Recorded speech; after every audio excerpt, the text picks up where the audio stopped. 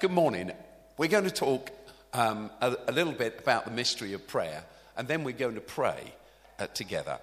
So over the next 2 weeks, we're going to be talking about prayer. And next week, the prayer team, there's lots of people involved in the prayer life of this church, both in small groups and larger scale.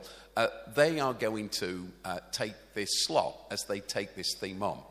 But we're going to talk together about the mystery of prayer over these 2 weeks. And what I want to do this morning is just introduce that. In your news sheet, you've got, please don't start looking at it now, our prayer menu. That was probably a bad choice by me to say, in your news sheet, you've got prayer menu. I'll explain what it is and how it works in a little while. So don't look at it quite yet. Some questions and some answers or some thoughts. Why do people pray?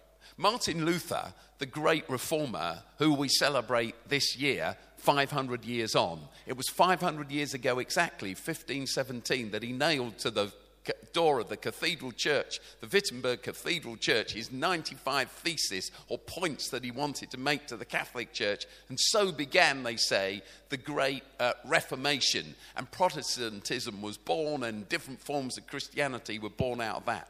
Martin Luther said this about prayer. He said, prayer is a good Christian weapon. Prayer is a great Christian weapon. It changes things. Carl Jung, not known well for his Christian discipleship, known well for a lot of other things, he said this: prayer is a good tool for self-analysis. And I think between those two opinions hangs a whole load of stopping points along the way. Does prayer change things? If prayer does change things, why don't things we pray for always happen? When we pray, sometimes it seems to work, sometimes it seems to not work at all.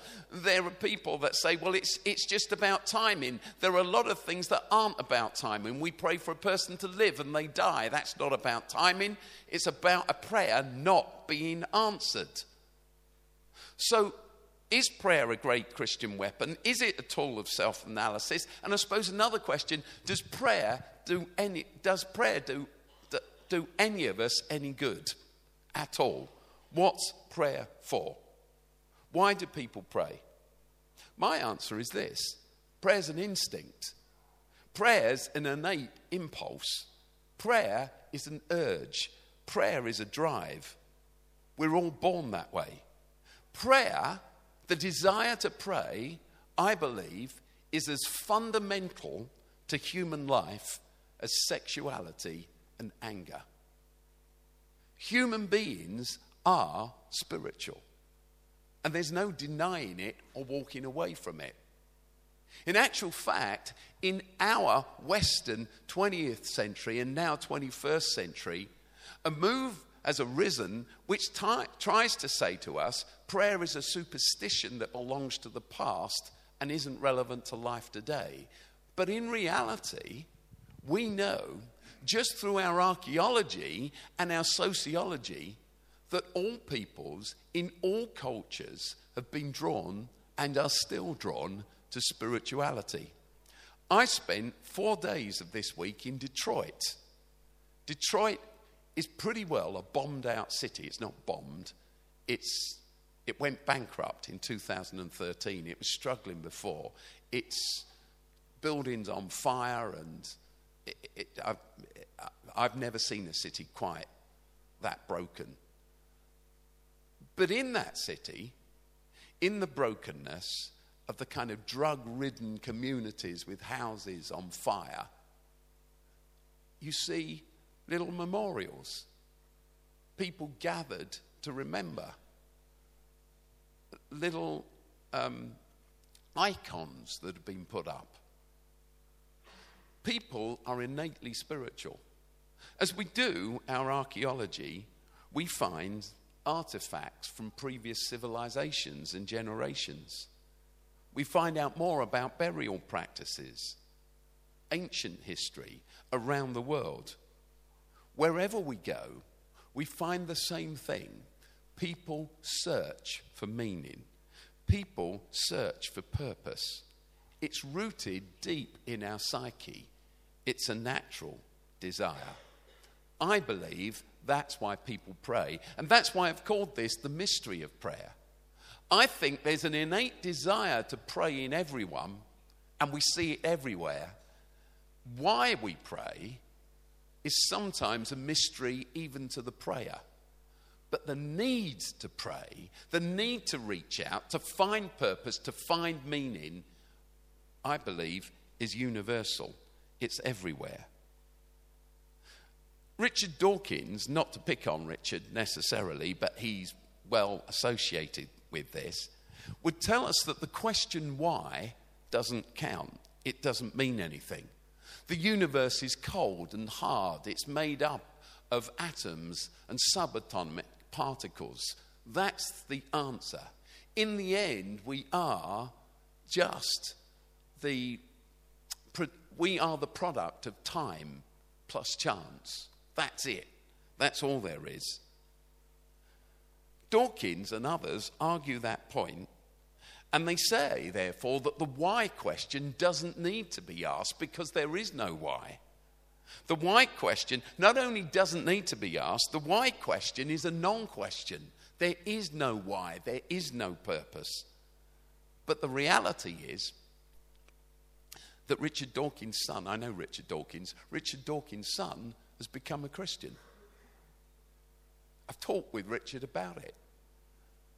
And as I said, he's become a Christian, Richard, in the search for meaning and purpose. It's innate in all human beings. In fact, all human beings, even atheists, pray. They pray when their football team's losing. They pray when their mother is ill. They pray when they take their broken down car to the garage for an MOT.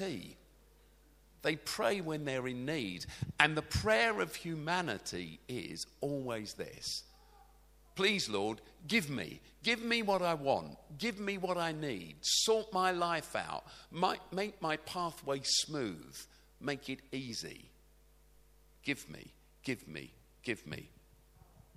The why question is difficult for science because science is good at how questions, isn't it? Science is brilliant at how questions. Science has the tools and methodologies to deal with all the questions of how. It's very good at that. But all questions to do with meaning and purpose in life, they're difficult.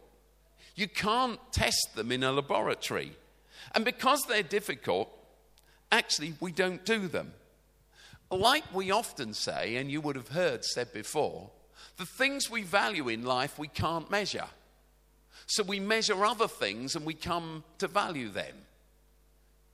I work a lot in education. I know that only too well. That the government can't measure what really matters, so it measures what it can measure. And when it can measure what it can measure, it comes to value what it can measure. And what it can measure becomes dominant. What it can measure becomes the thing, the only thing. I've just been in America, where Teach to the Test has failed a generation. It's driven a generation into the ground. But you can only measure what you can measure, so you come to value what you can measure. But here's the bit that when people tell you all of that, they often don't think about. When you don't measure what you value, but you come to measure what you can value by the scientific method, the empirical method, you come to value what you can measure. But the last bit of it is that what you measure then comes to dominate you. We are controlled by the things we can measure. We are controlled by the things that we think we're measuring. Those things end up measuring us. And we become the servants of those things. In some cases, you will see it in the NHS as well, and other areas of life, the slaves of those things. And we can't see an inch beyond the things that we can measure, even though we're still left with the sense that they matter. That, I believe, is why people pray. Another question. Does God talk back? When you pray, does God speak? Is prayer about us speaking to God or God speaking to us? I think that begs a deeper question. Who is God? Of course, in our songs already this morning, we talked about God as a father. And when we pray, we say, "Our Father in heaven." But of course, God is not a father. That's a picture. That's simply a picture. The concept of God as a father is a picture, but the concept of God as a father cannot contain God. God is also spirit. The Old Testament talks about God as mother. God is beyond our reach. God is beyond each one of us. We use our words and our metaphors and our pictures to help us. So Jesus talks about God as a father. The Bible talks about God as a shepherd, or a tower, or a lion, or a lamb. God isn't any of these things, but all of these pictures, metaphors, help us grasp at something bigger than we can imagine. I say that because I hope it will become obvious why I say it in the next couple of minutes. When I pray, I don't hear an audible voice. When I pray, I don't hear God shouting out loud. When Saul fell off his horse on the way to persecute Christians on the Damascus road, and Jesus spoke to him and said, "Saul, Saul, why do you persecute me?" I don't think God had installed some giant amplification system on that road and turned it up real loud. A system that he purchased from Bose so that he could get through to Saul. I believe Saul heard that voice inside himself. When Jesus is baptized and hears God say, "You are my beloved son," I don't think that God had set up a stage system. I think that Jesus knew that quiet inner voice. When I pray, what often happens is new thoughts bubble up in my thinking that I never thought before, and that I'm absolutely aware somehow come from outside myself. Like I said, I just spent these last 4 days. I flew back yesterday in Detroit. I went to Detroit because I think that Oasis is going to start working in Detroit. So I went at the invitation to meet with the city council and various other people, some great people, and had lots and lots of meetings. There are 45,000 homes in Detroit that are empty. Detroit was built for 2 million people. It's 2/3 empty as a city. It has whole suburbs that just, as I described them, bombed out. The wreckage is everywhere of the crash and the poverty and the drugs and the addictions. Eminem sang about Detroit famously. He was he lived in Detroit. And he made that film, 8 Mile. Do you know the film, 8 Mile? That's where I went. I went to 8 Mile, into that community. And one morning, 3 mornings, perhaps it was 2 mornings ago, I'd been in so many meetings, packed out all day. We're talking about all sorts of issues to do with the economy of the city and meeting with various leaders and people who worked in these communities. And I got up purposely early, and I got up and I went running. And I just ran through the city, trying not to be shot at as I went. I figured I was running so early, everyone with a gun was still asleep. And so I ran through the city. And there was a storm, actually. There was a thunderstorm as I ran. But I kept running, and I kept praying, because I had to work out what did all of this mean, all that I'd seen and the voices I'd heard. And as I ran in the stillness and the quietness, I believe I heard God's voice. What I mean by that is thoughts filled my head that I know didn't come from me because they were beyond my understanding or grasp. It wasn't a kind of piece of mental arithmetic I did and where I showed my workings and came to a conclusion. It was as I said, what does this mean, God? That suddenly it seemed to fit into place and come together. Does that always work? No, it doesn't.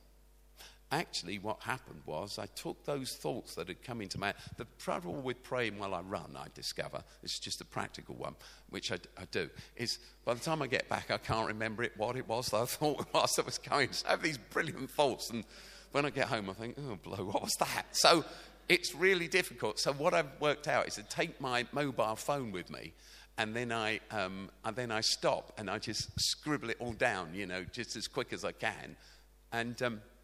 And then through that next day, which was probably Friday, I sat with leaders, the people that I'd met, and just put on the table the thoughts that I believe had come from God's Spirit.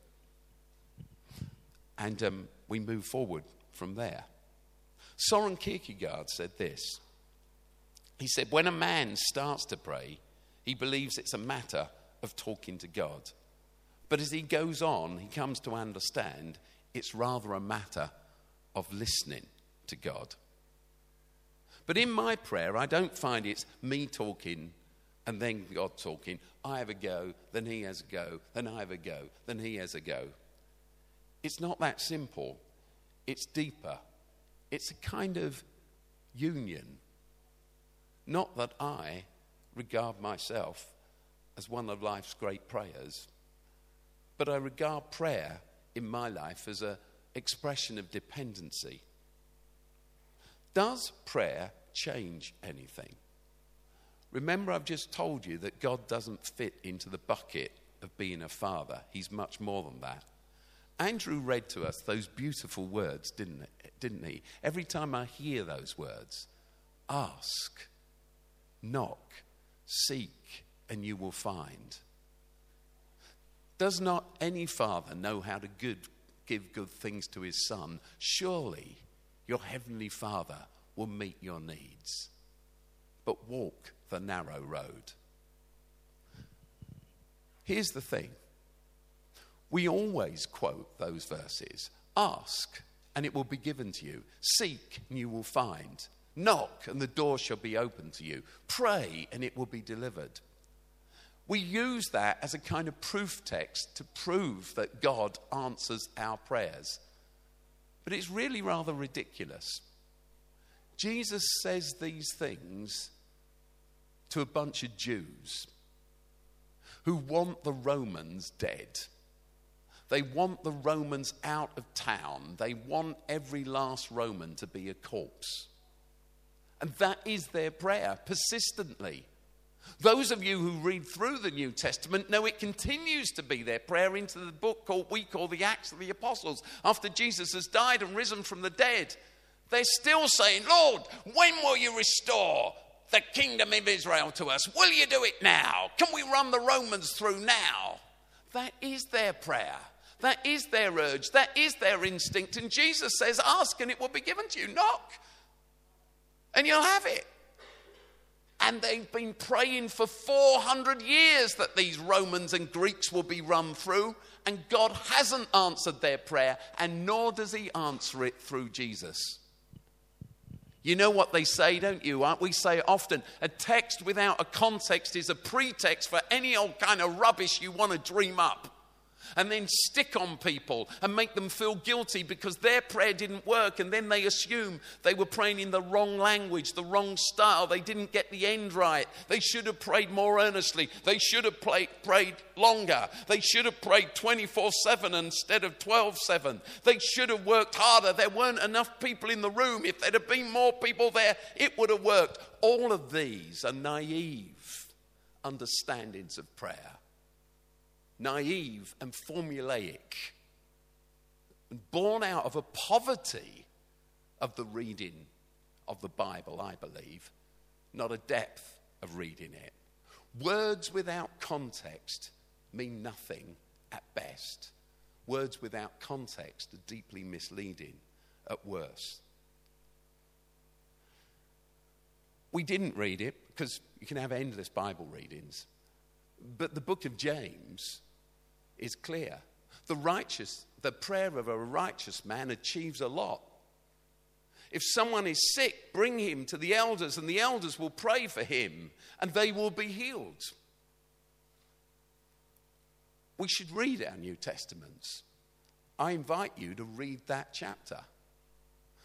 I've heard that few verses mentioned endlessly. But if you read it in context, it actually flows straight out of a little discussion James is having about Job. He talks about Job. Job is the man who prayed and prayed and prayed, and his wife was gone, and his children were gone, and he was robbed of everything, and he ends up with nothing, and he ends up covered in boils. Everything he values in life is wrenched from him and taken from him, even though he prays. And James puts the whole argument about prayer in the context of telling the story of Job. So it's deeper. It strikes me that what Jesus and James in this case are saying is live with a dependency. To put it this way, this is a bit complicated, but I wrote it down, so I thought I'd say it. It came to me that prayer is dialogical and dialectical. If that means nothing to you, reject it. Prayer is a dialogue, and it's also a dialectic. Dialogue is agreement. Dialectic is argument. It's about oppositions. When I pray, there's an agreement and there's a tension. Because sometimes my prayer is a juvenile prayer, a self-centered prayer. When Andrew read that reading to us, he read across 2 bits of what Jesus said that are divided up. Andrew even read the heading of the next bit. He read the bit all about praying and asking and receiving, and then he read the next 2 verses, which come in a different paragraph. It's not that way in Matthew's gospel, it's just the way we divide it up. And Jesus says, but go the narrow way, not the wide way. Few are the people who find the narrow way in life. Many are those who walk the wide way in life. Enter through the narrow gate. And we go, oh, well, Jesus was just talking about prayer earlier. This is a different subject. No, it's not. He's saying, lay your life down, ask, and you will receive. Walk. But enter the narrow gate. Walk the narrow way. God's not in the habit of answering your prayers from your self-centered point of view. Rather, prayer is the surrender of your life. We talk about prayer as petition and intercession, but it's also about thanks and praise and confession. And when I thank God and when I praise God and when I confess my failings to God, I am changed through that process. Of course I plead for others. Of course I intercede for others. Of course I ask God for the things that I need. But as my prayer is a thanks for my life, that I'm here today, that I can enjoy this day, that I can have a meal with my family, that I can celebrate life. As I give thanks for that and I praise God for what He has brought to me, and I confess my struggles and my shortcomings and my annoyances and my unkind words, and I live in an awareness of that, I am being changed by all of that, all of the time. But I want to ask a strange question. It's, has God changed through history? Has God changed? You see, the thing is this. I don't think God has changed at all. I'm coming back to God as a father in a moment. I don't think that God has changed at all. But the objective reality is that the God who's presented on some of the pages of some of the books in the Old Testament, not all of them, is vengeful and tribal and fickle. And he doesn't give a fig about Egyptians. And he lives up a particular mountain. Yeah? You recognize that God? Have you read about that God? The God who hates Egyptians and Moabites and all tribes except the people of Israel. That God who lives up that mountain. God, in some of the books of the Old Testament, who's vengeful and tribal and fickle, and he doesn't like Egyptians or anybody else except Israelites, and he wants to wipe them all out, and he lives up a mountain, the mountain of the Lord, where Moses goes to get the Ten Commandments. We read about that God. We read about the God who likes sacrifice, who demands sacrifice. But then towards the end of the Old Testament, in another book in that library, Micah, we read that God doesn't want sacrifice. Has God changed his mind? Did he say, a few years ago I was well into sacrifice, but now on reflection I see things differently because I'm maturing and changing and growing up? It's not that at all. The Bible is a library and it's written across a long time, and human beings have slowly come to understand that God is not like they first thought he was. He's not tribal and he's not territorial, and he doesn't live up a particular mountain, and actually he quite likes Egyptians. And he's not into sacrifice. What he's looking for is justice and obedience. So, we learn that God is love and mercy. But here's the thing. The arrogance of our generation, that we sit there and go, ha ha, all of those Israelites back then, what a stupid bunch they were. But we, 21st century Westerners, with our degrees, we've got God sorted. We're still on a journey. And that's the bit about God as a father. We are still discovering how to fill that label, that description. We're still discovering what God is. And do you not think that in 75 years' time, Christians will look back at others and go, back at the beginning of the 21st century, they believed, oh, I cannot believe how backward they were. God is the same always. We are slowly discovering. We are slowly waking up. We are slowly learning, but we are still on that journey. I've got a friend who's a bishop, and I was with him the week before last, and he told me that he'd been asked to bless a roller coaster. And he'd gone and done it. The Bishop of Liverpool, actually, my friend, his name's Paul, and he said to me, but I cannot bless two women who want to spend the rest of their lives faithfully with one another. How can I live in a world where I bless roller coasters, but not people?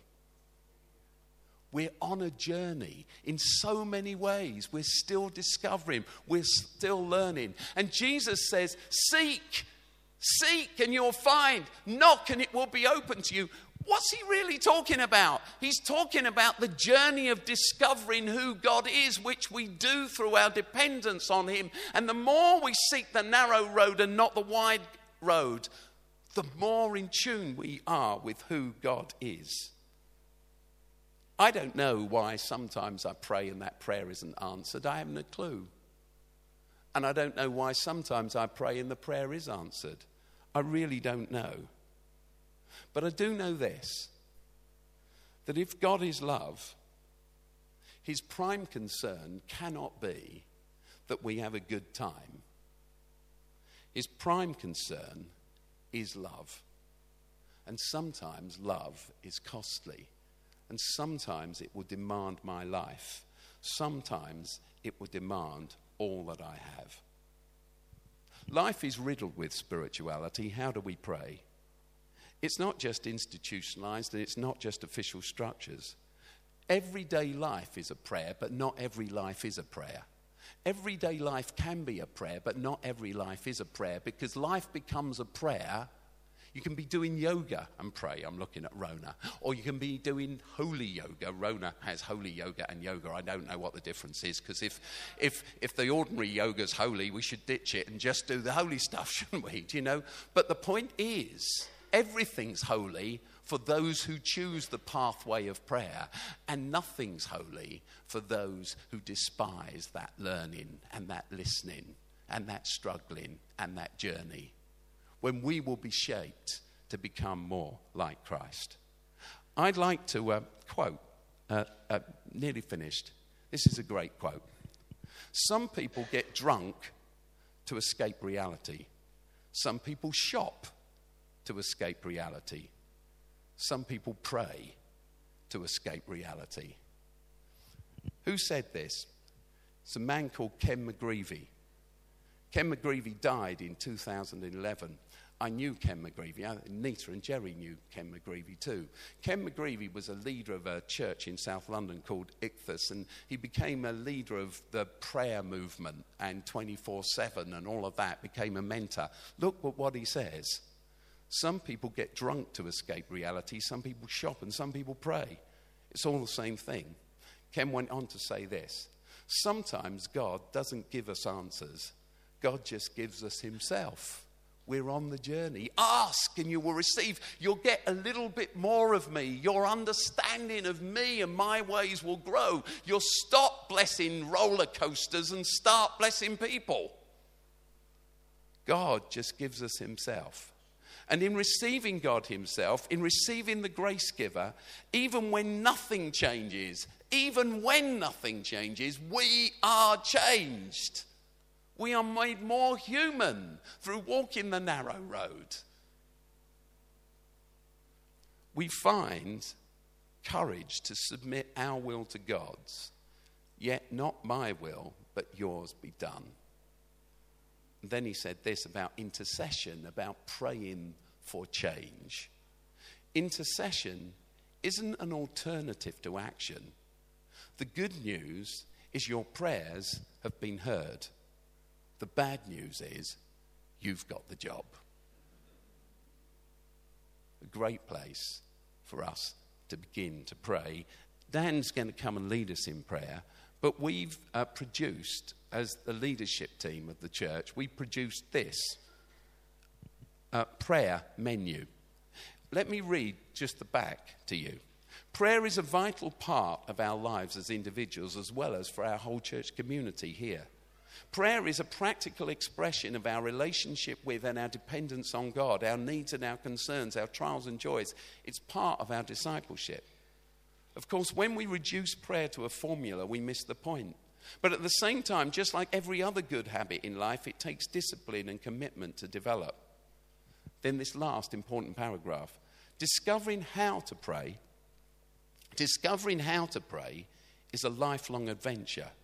But the 10 practices described inside this leaflet provide some good starting points. We invite you to get involved. This is not a manual of the 10 approved ways of praying by Oasis Waterloo. These are 10 ideas for how you might begin to pray. 10 ways we as a church pray. 10 ideas for you to get involved in. Ideas for you to get involved in on your own at the start of the day or the end of the day. Ideas to get involved in together. They're 10 ideas. But if I've asked all these questions about prayer as I've gone through, the last thing I want to say is simply this. We'll never know how prayer works until we experiment. So here's the challenge. Carry out your own experiment in prayer. Read through this booklet. Choose 1 or 2 ways in here to pray, and then stick with it for a long time. That's what we don't do very often. Stick with things for a long time. I don't mean till Thursday and you get bored. I mean stick with it for a long time, and then you will prove how prayer works, because you will be changed and you will see God change all sorts of things around you. And the interaction between those two things will still be a mystery to you, probably. But you can only find out about prayer by praying. Let's pray.